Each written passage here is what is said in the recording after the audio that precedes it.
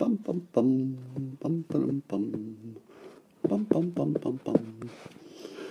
Hey, where is everybody? Come on in. It's time. It's time for Coffee with Scott Adams. This will be one of the most unique and novel, dare I say novel, Coffee with Scott Adams you'll ever see. Yeah, it's a new look. And if you'd like to engage in the simultaneous sip, and I know you do, all you need is, and watch me do this from memory, a cup or mug or glass, a tankard, chalice or stein, a canteen, jug or flask, a vessel of any kind. Fill it with your favorite liquid. I like coffee. And join me now for the dopamine hit of the day, the thing that makes everything better except possibly this hotel room. And it's called the simultaneous sip. And it happens now.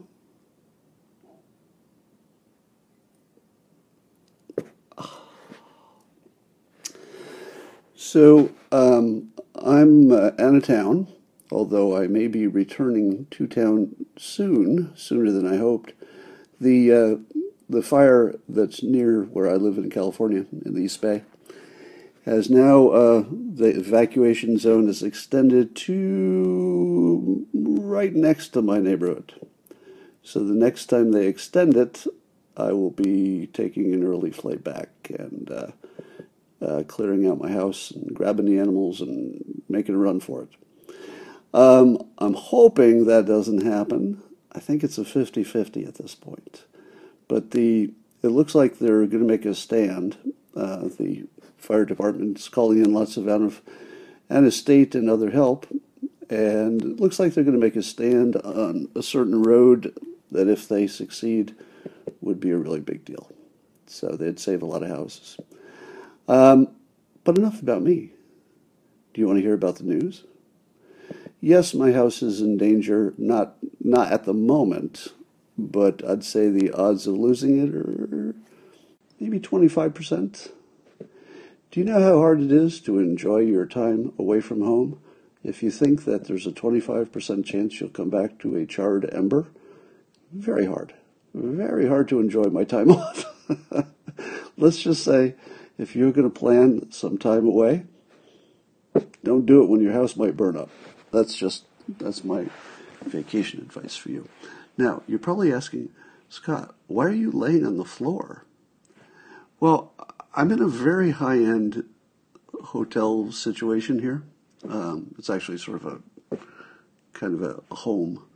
And somehow they designed this so there are no outlets in any place you would want to use an outlet. So the only place in this whole place that I could figure out how to set up my situation here was lying on the floor in the corner next to the wastebasket. So that's about as good as I can do, because my computer was low on power. Let's talk about all the fun things. So the funniest story of the day is that Richard Spencer, you all know Richard Spencer, most famous, well, maybe second most famous racist in the United States, and one of the organizers of, and here's the fun part, the Charlottesville Tiki Torch guys. All right, so get this. One of the organizers of the Charlottesville racist event, Richard Spencer, just endorsed Biden. Could that be any better? That's right. Spencer is endorsing Biden. Now, a spokesperson for the Biden campaign has denounced him and said we don't accept that. But where is Biden himself? Is that good enough for you? Is it good enough that a spokesperson denies the endorsement?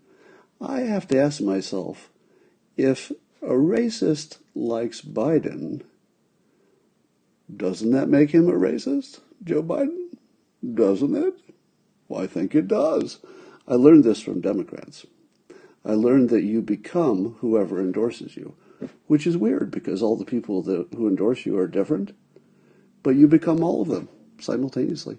That's what they told us with Trump, that if anybody bad ever endorsed him, then Trump must be bad because those are the people who are endorsing him, right? Totally, it's logical. So if Richard Spencer endorses Biden, I don't make the rules. That's their own rule. Excuse me while I roll on my stomach here, trying to find a way to be comfortable. So that's going on.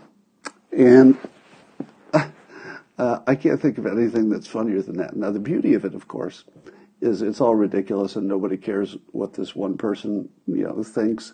He may be trolling. We don't know. But it puts him in the news. Do I hate the fact that the organizer of the Charlottesville event, which later the media turned into the Charlottesville Fine People hoax, do I mind that he's in the news again? No, I do not.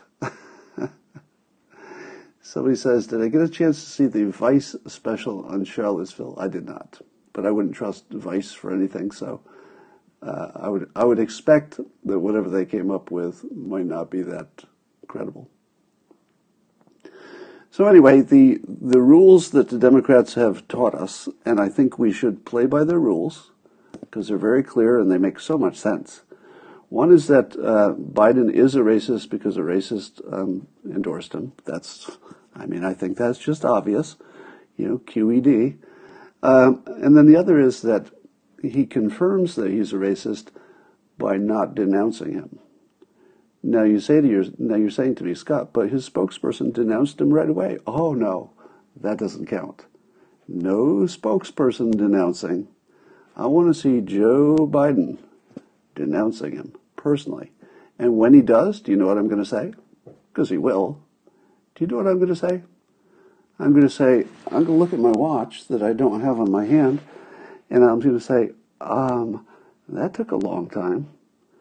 How long does it take to denounce Richard Spencer? Should that take a day? If you've got Twitter, you know what Twitter is. You have a phone. Just tweet it out. Joe Biden, I denounce him. So those are the rules. Somebody says, so you're confirming David Duke and Trump are racist. I'm just saying that the rules need to be the same. So it looks like the only people running are racists this time. So if you want a non-racist, I'd recommend Kanye. Really, if that's your thing. So, all right, enough about that. So speaking of Biden, who I like to call asshole Joe Biden, because as I've described it too often, by Joe Biden making the Charlottesville Fine People hoax the centerpiece of his campaign, that's maybe stupid. Maybe he doesn't know it's a hoax, but by now somebody's told him. By now, somebody's told him it's a hoax. By now, he's certainly read the transcript. Okay, probably not. But in any way, he's either really stupid or he's really evil. Those are the only options if you're making that the centerpiece of your campaign. But ABC interviewed him, David Muir. David Muir has been in my home. It's one of the small world sort of thing. David Muir interviewed me years ago when I had my voice problems. Nice guy. But he interviewed Biden, and he asked him about the allegations of his cognitive decline. And this was, if I can do my best impression of Joe Biden when asked on camera about his cognitive decline. Here was Joe Biden's answer.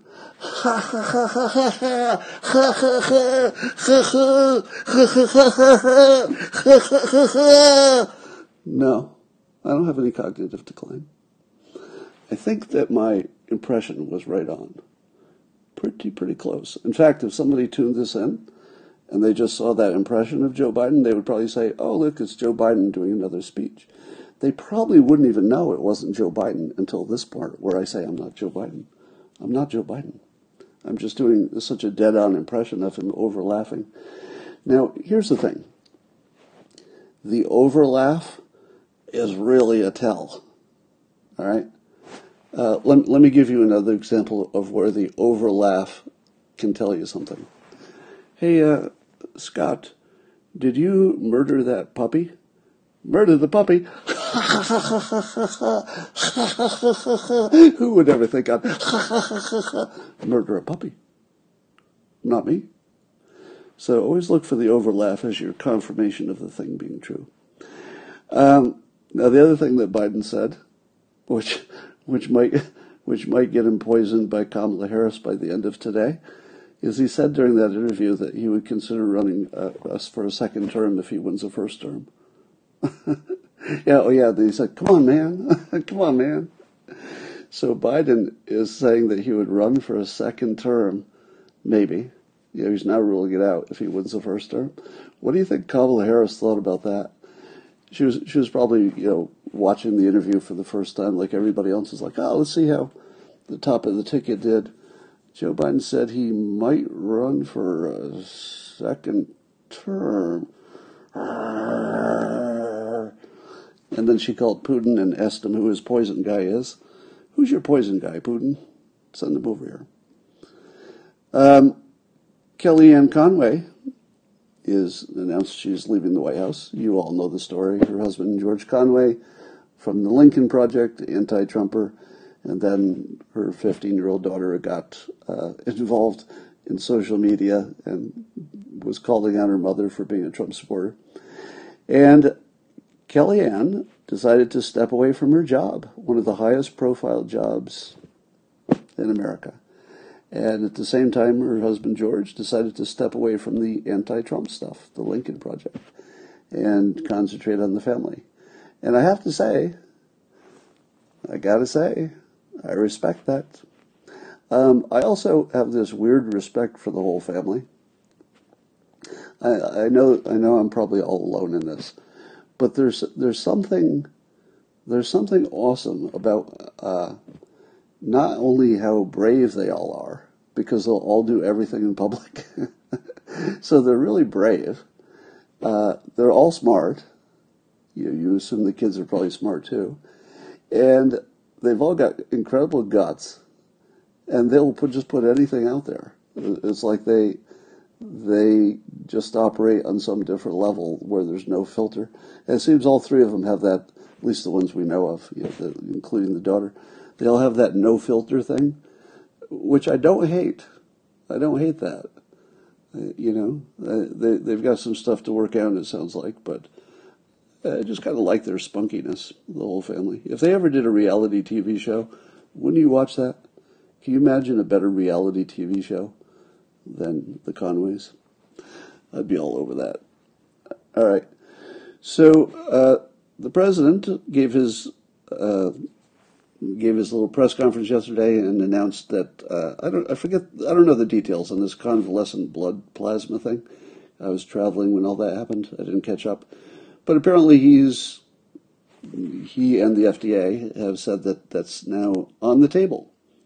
So I don't know what it means yet in terms of the blood plasma, because it took about 1 minute for Jake Tapper to tweet that it was an unproven, possibly ineffective treatment. Have you ever heard that? Somebody says you mocked the child a few days ago. I did not. And you get blocked for that. So mischaracterizing my opinion in public always gets you blocked. So I did not mock the 15-year-old. Not at all. So what was I saying? Oh yeah. So fuck me. Excuse me. I gotta plug in my laptop before it dies on me. So the convalescent plasma stuff. So everybody knows that's you take the antibodies in the blood of somebody who's recovered, give it to somebody who needs it, and about half of them will do better or something. But there's some dispute about whether it works or whether it's lasting or whatever. But don't you think that all you need is a commercial market for that, and it would be huge? Because right now it's sort of a volunteer sort of a situation, isn't it? Fact check me on that. But I think that we don't quite have a structure set up that there's one way to get blood plasma.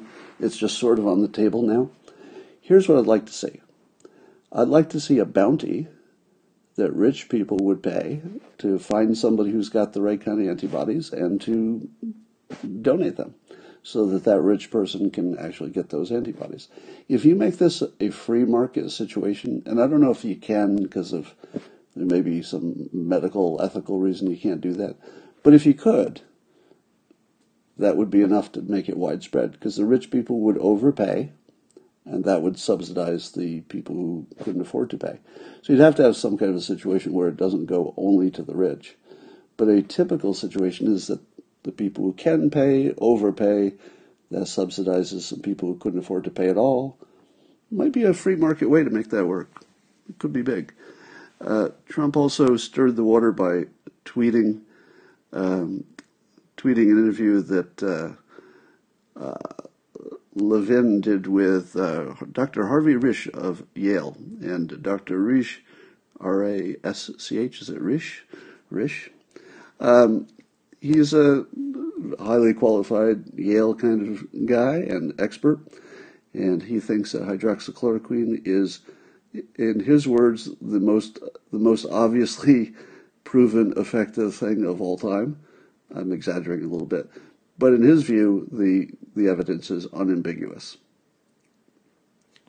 I don't know if that's true. I'm still putting hydroxychloroquine at 30% chance of being a big deal, and that there's some conspiracy to cover it up, which is pretty big. A 30% chance that it's a conspiracy does not give you much confidence in the system. So, but I like the fact that Trump hasn't given up on that, and that there is evidence that he's right. So I tweeted a very smart-looking article from Rob Henderson, who's on Twitter, and he wrote an article about luxury beliefs, which is totally worth reading. It's like a really good read. And so you'll see it in my Twitter feed this morning. And the idea is that there are some beliefs that are purely impractical for other people, but you look good if you adopt that belief. So an example would be rich people in favor of lots of immigration. Because if you're rich, that sounds very big of you. Yeah, all people, let them in. But it's not you who will pay. You just get, maybe a gardener and a chef because you have cheap labor. So it's really easy to be a rich person and be in favor of immigration, because the people who get the chef from that are the people who are competing for the jobs at the lower end. So he talks about it as luxury beliefs. And he does a good job of tying it into other crazy things we do. For example, the reason that luxury brands exist at all is so that rich people can overpay for them. Right? It's the overpaying for something that's not really that much better that makes it a luxury brand. And it's the overpaying that other people can notice. They'll be like, oh, wait a minute, you've got one of those $25,000 handbags, if people can recognize it. Hey, you've got this expensive watch or this big car. And people know that the person who has those things is maybe not getting that much extra utility out of them, except for the signaling that they have so much money that they can buy dumbass stuff.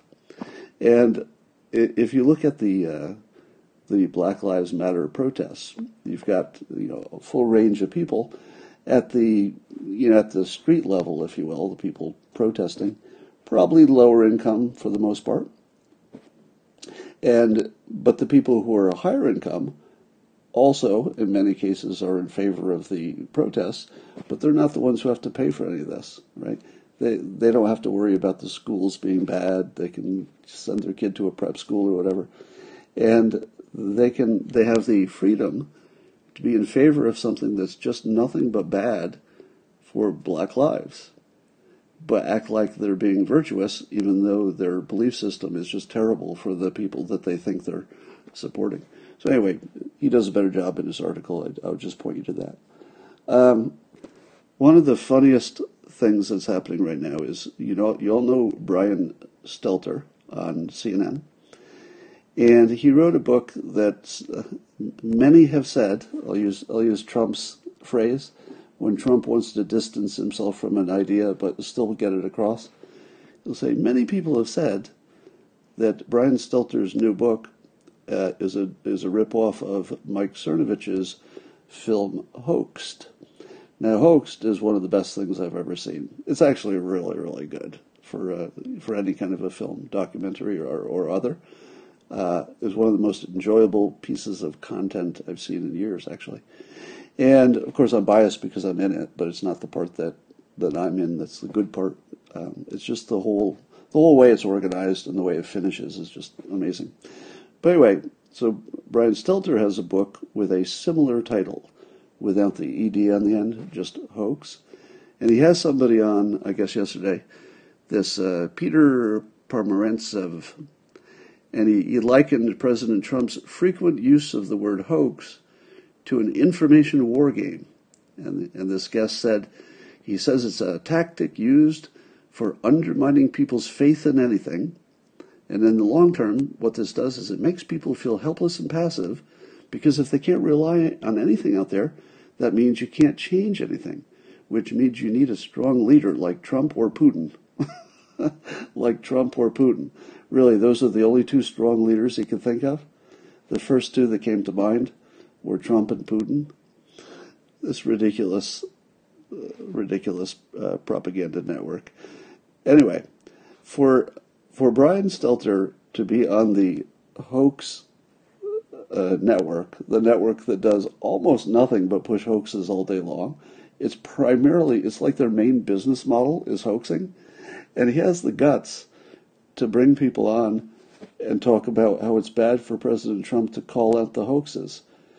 Now, here's my view. If there were no hoaxes and the president was calling things that were real hoaxes, that'd be pretty bad, wouldn't it? Wouldn't you agree that if the president were looking at things that were actually true and he was saying in public that these totally true things were hoaxes, that could be destabilizing for a country, couldn't it? Or it could look like politics as usual, unless you were born yesterday. But I like to think that calling out a hoax is actually better than not calling it out. It seems to me that calling out falsehoods in the news actually is a public service. So that was hilarious. So Trump's use of the word hoax is poisonous was the title of the piece, at least online. And I'm thinking to myself, it is poisonous for CNN. It's only poisonous for CNN because they're the target of it. All right, Portland is getting a little worse because the action in the cities, the protests, spilled into the suburbs. Now, there was no violence, but there will be, because apparently now that the right-wingers know that they can go there to punch people and they can get away with it. I told you the story of the gigantic right-wing guy who punched the 85-pound, I don't know what he was smaller, Antifa person, but the Antifa person punched first. So I think the right wingers have realized that because Antifa is so bad at punching, that they can go down there and they can take the first punch, as long as somebody's filming it. Because if somebody films you taking the first punch, you can kind of just take them out. That's the law. Literally, it's the law. If somebody punches you in the face, it doesn't really matter if they're smaller than you. I think. I think if somebody who's, let's say, for my example, 125 pounds, punches directly in the face, or attempts to, somebody who's, say, 200 pounds, it's completely legal for that 200-pounder to take that person out, right? That's not illegal. It's not like they're a professional boxer or something. They're just bigger. So I would not be surprised if right-wingers start to see this as a sport. Oh, somebody says it was a girl. It might have been. It looked like it could have been. When I looked at the video, I was like, I can't tell the gender, but I don't want to be that misgendering kind of a guy. Uh, all right. So there's going to be more of that, and then when Ken, what's his name? Cuccinelli. When Cuccinelli was asked about this, whether Trump intends to send federal officers back into the city, Cuccinelli said, "This president hasn't taken any actions off the table." I always tell you that. The thing that makes Trump, in many ways, better than other presidents in this particular way, is that he never takes an option off the table. Even when you're sure he should, he doesn't. He just never takes an option off the table. And that makes him very unpredictable, which is what he wants. He tells us that, specifically. It totally works. So there's that. At the same time, there's another Wisconsin shooting of police shooting a black man in the back. And now when you hear that and you say, police shot a black man in the back, what's your first thought? Oh my God, there it is again. The police are out of control. They shot somebody in the back. There's no way to justify that, right? Right? There's no way to justify somebody being shot in the back unless you watch the video, in which case I think I would have shot that guy in the back as well. Because here's what happened. If you watch the video, you'll see that the police stopped a guy. He's outside of his car. I didn't see what happened before that. But the person they stopped ignores police telling him to stop, turns his back to them, and walks toward his car. Now they follow him. They're not shooting him in the back just for walking toward his car. But he opens the car, and he reaches inside, and he refuses to do anything the police are telling him to do. Now, if somebody is refusing to comply to police, and then they go and they reach into their car, and you can't see what they're reaching for, and you know that it's nothing good because he's obviously resisting arrest, do you have the right to shoot him at that moment because he's created a situation in which he may or may not come up with a gun? I feel like it's a gray area. I feel like a lot of people would have shot him in that situation. Now, the police were not in imminent danger, but let me give you this, hypothetical. Let's say there was somebody they just stopped in the street, and he's facing them, and the police say, "Put your hands up," and he puts them up at first, and then he starts to reach down, and he reaches in his pocket really quickly. All right, and the police officer has a gun on him, and he says, "Get your hand out of your pocket. Get your hand out of your pocket." And then he doesn't. Is the police officer allowed to shoot the person who has not shown them a weapon? All he did is reach in his pocket. Maybe he was reaching for his wallet. How do you know? I mean, maybe there was something he wanted to show the police officer that was relevant, and he just thought it would be okay. Could the police officer shoot somebody who reaches in their pocket during a stop? I don't know, but I think so. Now, somebody says shot 7 times. Yeah, because I think they weren't shooting him in the head. They were shooting him in the body because they weren't trying to kill him. Well, I don't know if they were trying to kill him, but they were certainly trying to stop him. If they'd wanted him dead, his head was right there. It's not like they would have missed because it was literally point blank. So, but it looks, once the shooting started, I think maybe he wasn't the only one shooting, so it gets to 7 bullets pretty quickly. I don't think they remembered every shot. They get pretty worked up in those situations, I would think. All right, here's the most interesting story. I would say the odds of this being true are not very high.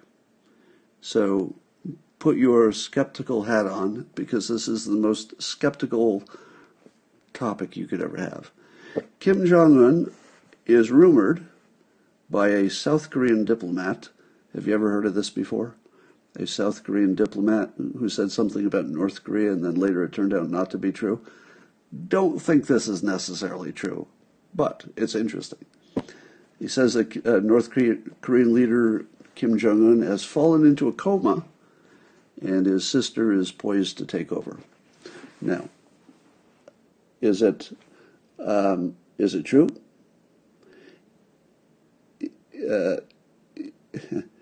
Is it true that Kim Jong-un is in a coma? Because if it is, I want you to hearken back, think back to the time when it was rumored by a South Korean diplomat, I think, that Kim Jong-un was dead or in a coma. Do you remember that? It wasn't too long ago. And what did I say? I said, they showed video later to show that Kim Jong-un was not only alive, but he was doing great. He was walking around touring some facility. And what did I say when they showed that video to prove that he was up and fine and he was healthy? I said, I don't think that's a current video. I think that might be from some time ago. And so I challenged the world to show me a living Kim Jong-un from that day forward that wasn't on video. Something we could confirm was definitely really him alive. And maybe there has been. I may have missed it. But and the bigger picture is, I don't think this South Korean diplomat is necessarily credible. So I wouldn't assume that we know anything that's happening there. All right. I believe that's what I wanted to talk about. Yeah, there's a Kim Jong-un rumor every 30 days, as somebody's saying there.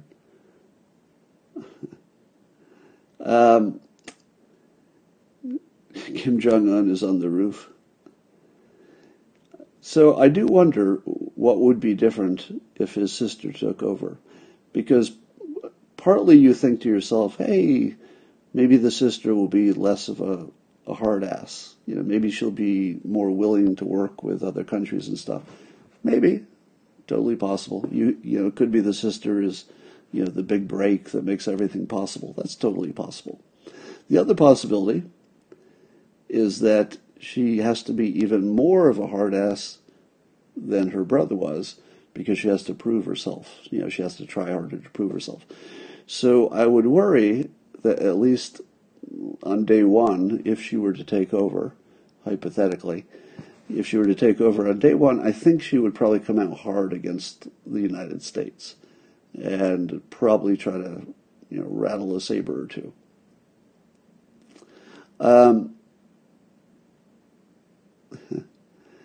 All right, so we'll wait on that. They're doing the same thing with Joe Biden. So Biden's answer on the video where he laughed too hard that I talked about, his answer was, "Watch me, just watch me," and therefore you'll know that he doesn't have any cognitive decline. And I'm thinking, that's where we got it from. Watching you is why we're asking the question. So it's sort of like, you know, I won't do a bad analogy, but it's sort of like something that's a bad analogy. So I'm being called, my attention is being called to Hawk Newsom on Martha MacCallum and Black Lives Matter. I haven't seen that, but apparently he made some news. Was he being extra radical? Because that seems to be where he's sort of ended up. I assume that he was being extra radical. Wondering what my weight training program is? Any pointers? Well, I'm certainly not a role model for weight training, but I just do it regularly.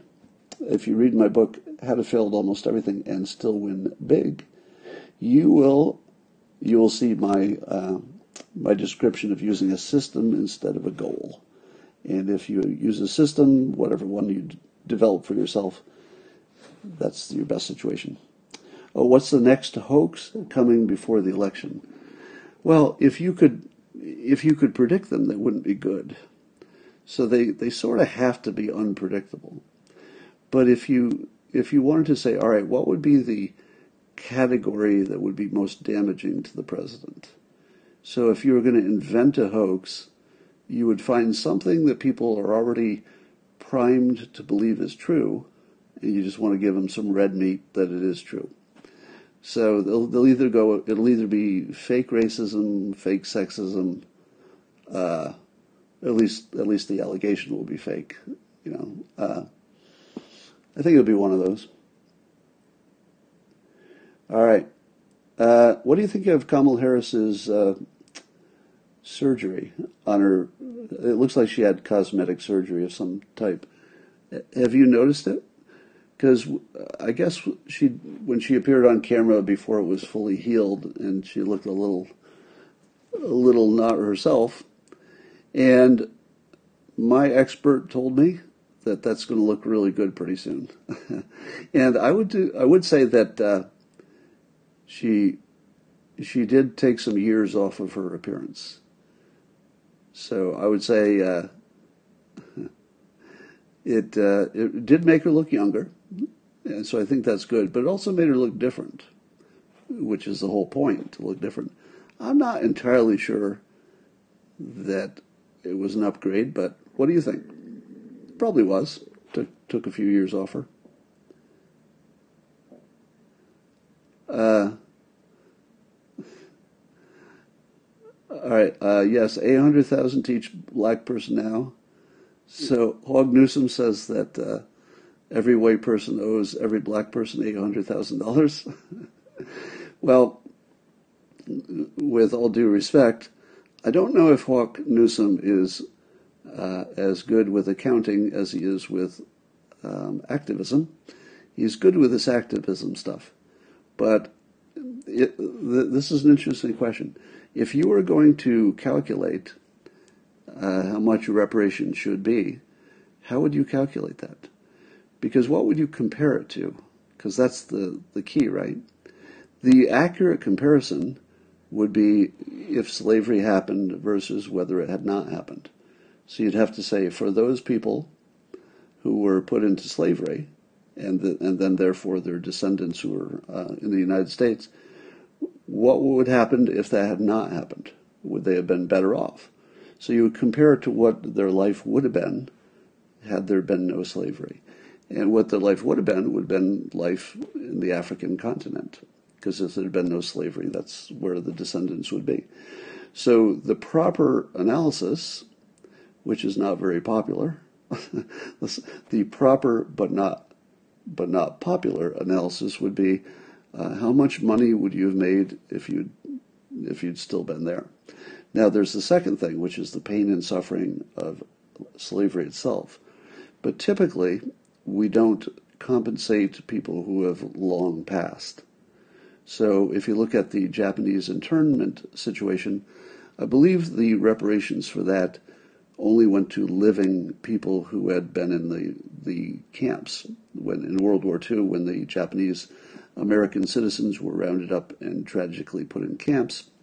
By the way, an old girlfriend of mine from years ago, her brother had been in one of those camps. So the issue of the Japanese internment stuff is really close to me because I personally knew, I probably personally knew 10 people who were in those camps. Think about that. I personally spent lots of time with them, 10 people who were put in prison camps by the government of the United States for exactly zero. Nothing.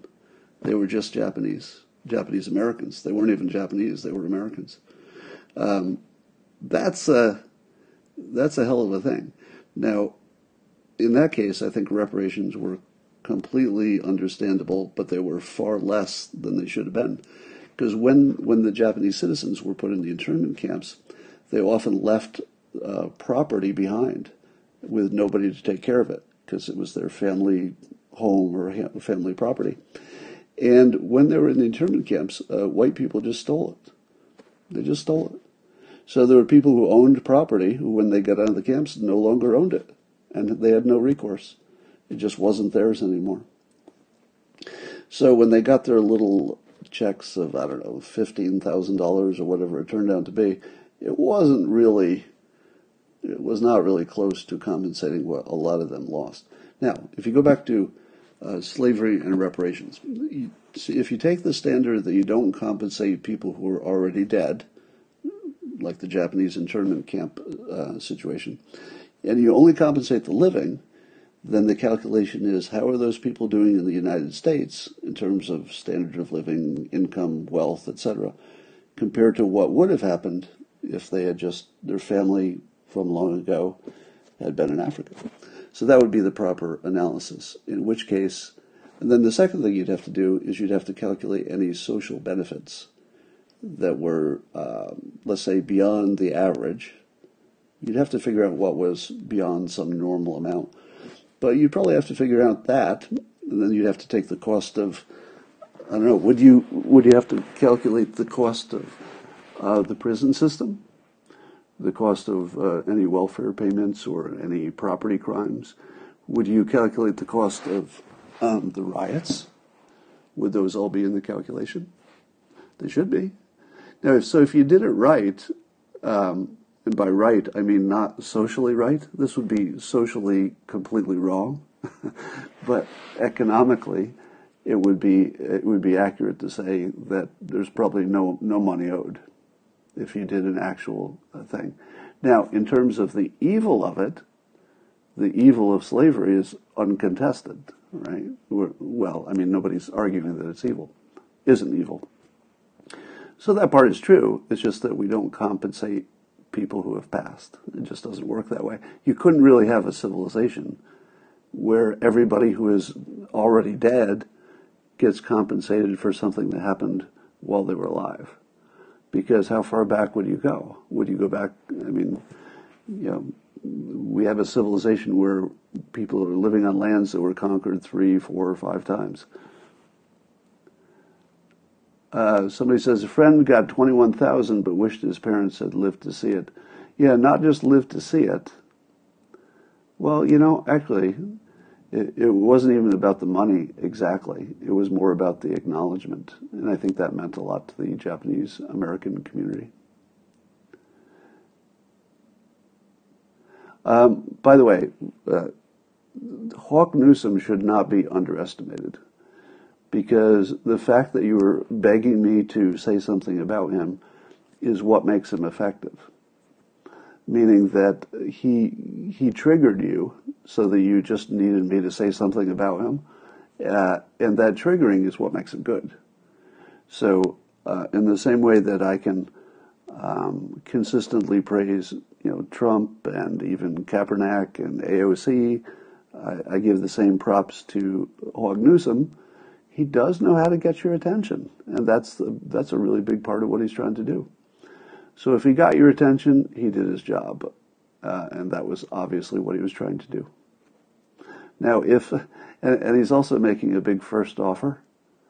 You know, if you hear that number 800,000 per person, and then someday it got negotiated down to 15,000, wouldn't you say to yourself, 15,000 doesn't sound so bad. I was worried it was going to be 800,000. So making a big first offer and also being provocative, that's all good. He knows how to do this. None of this is an accident.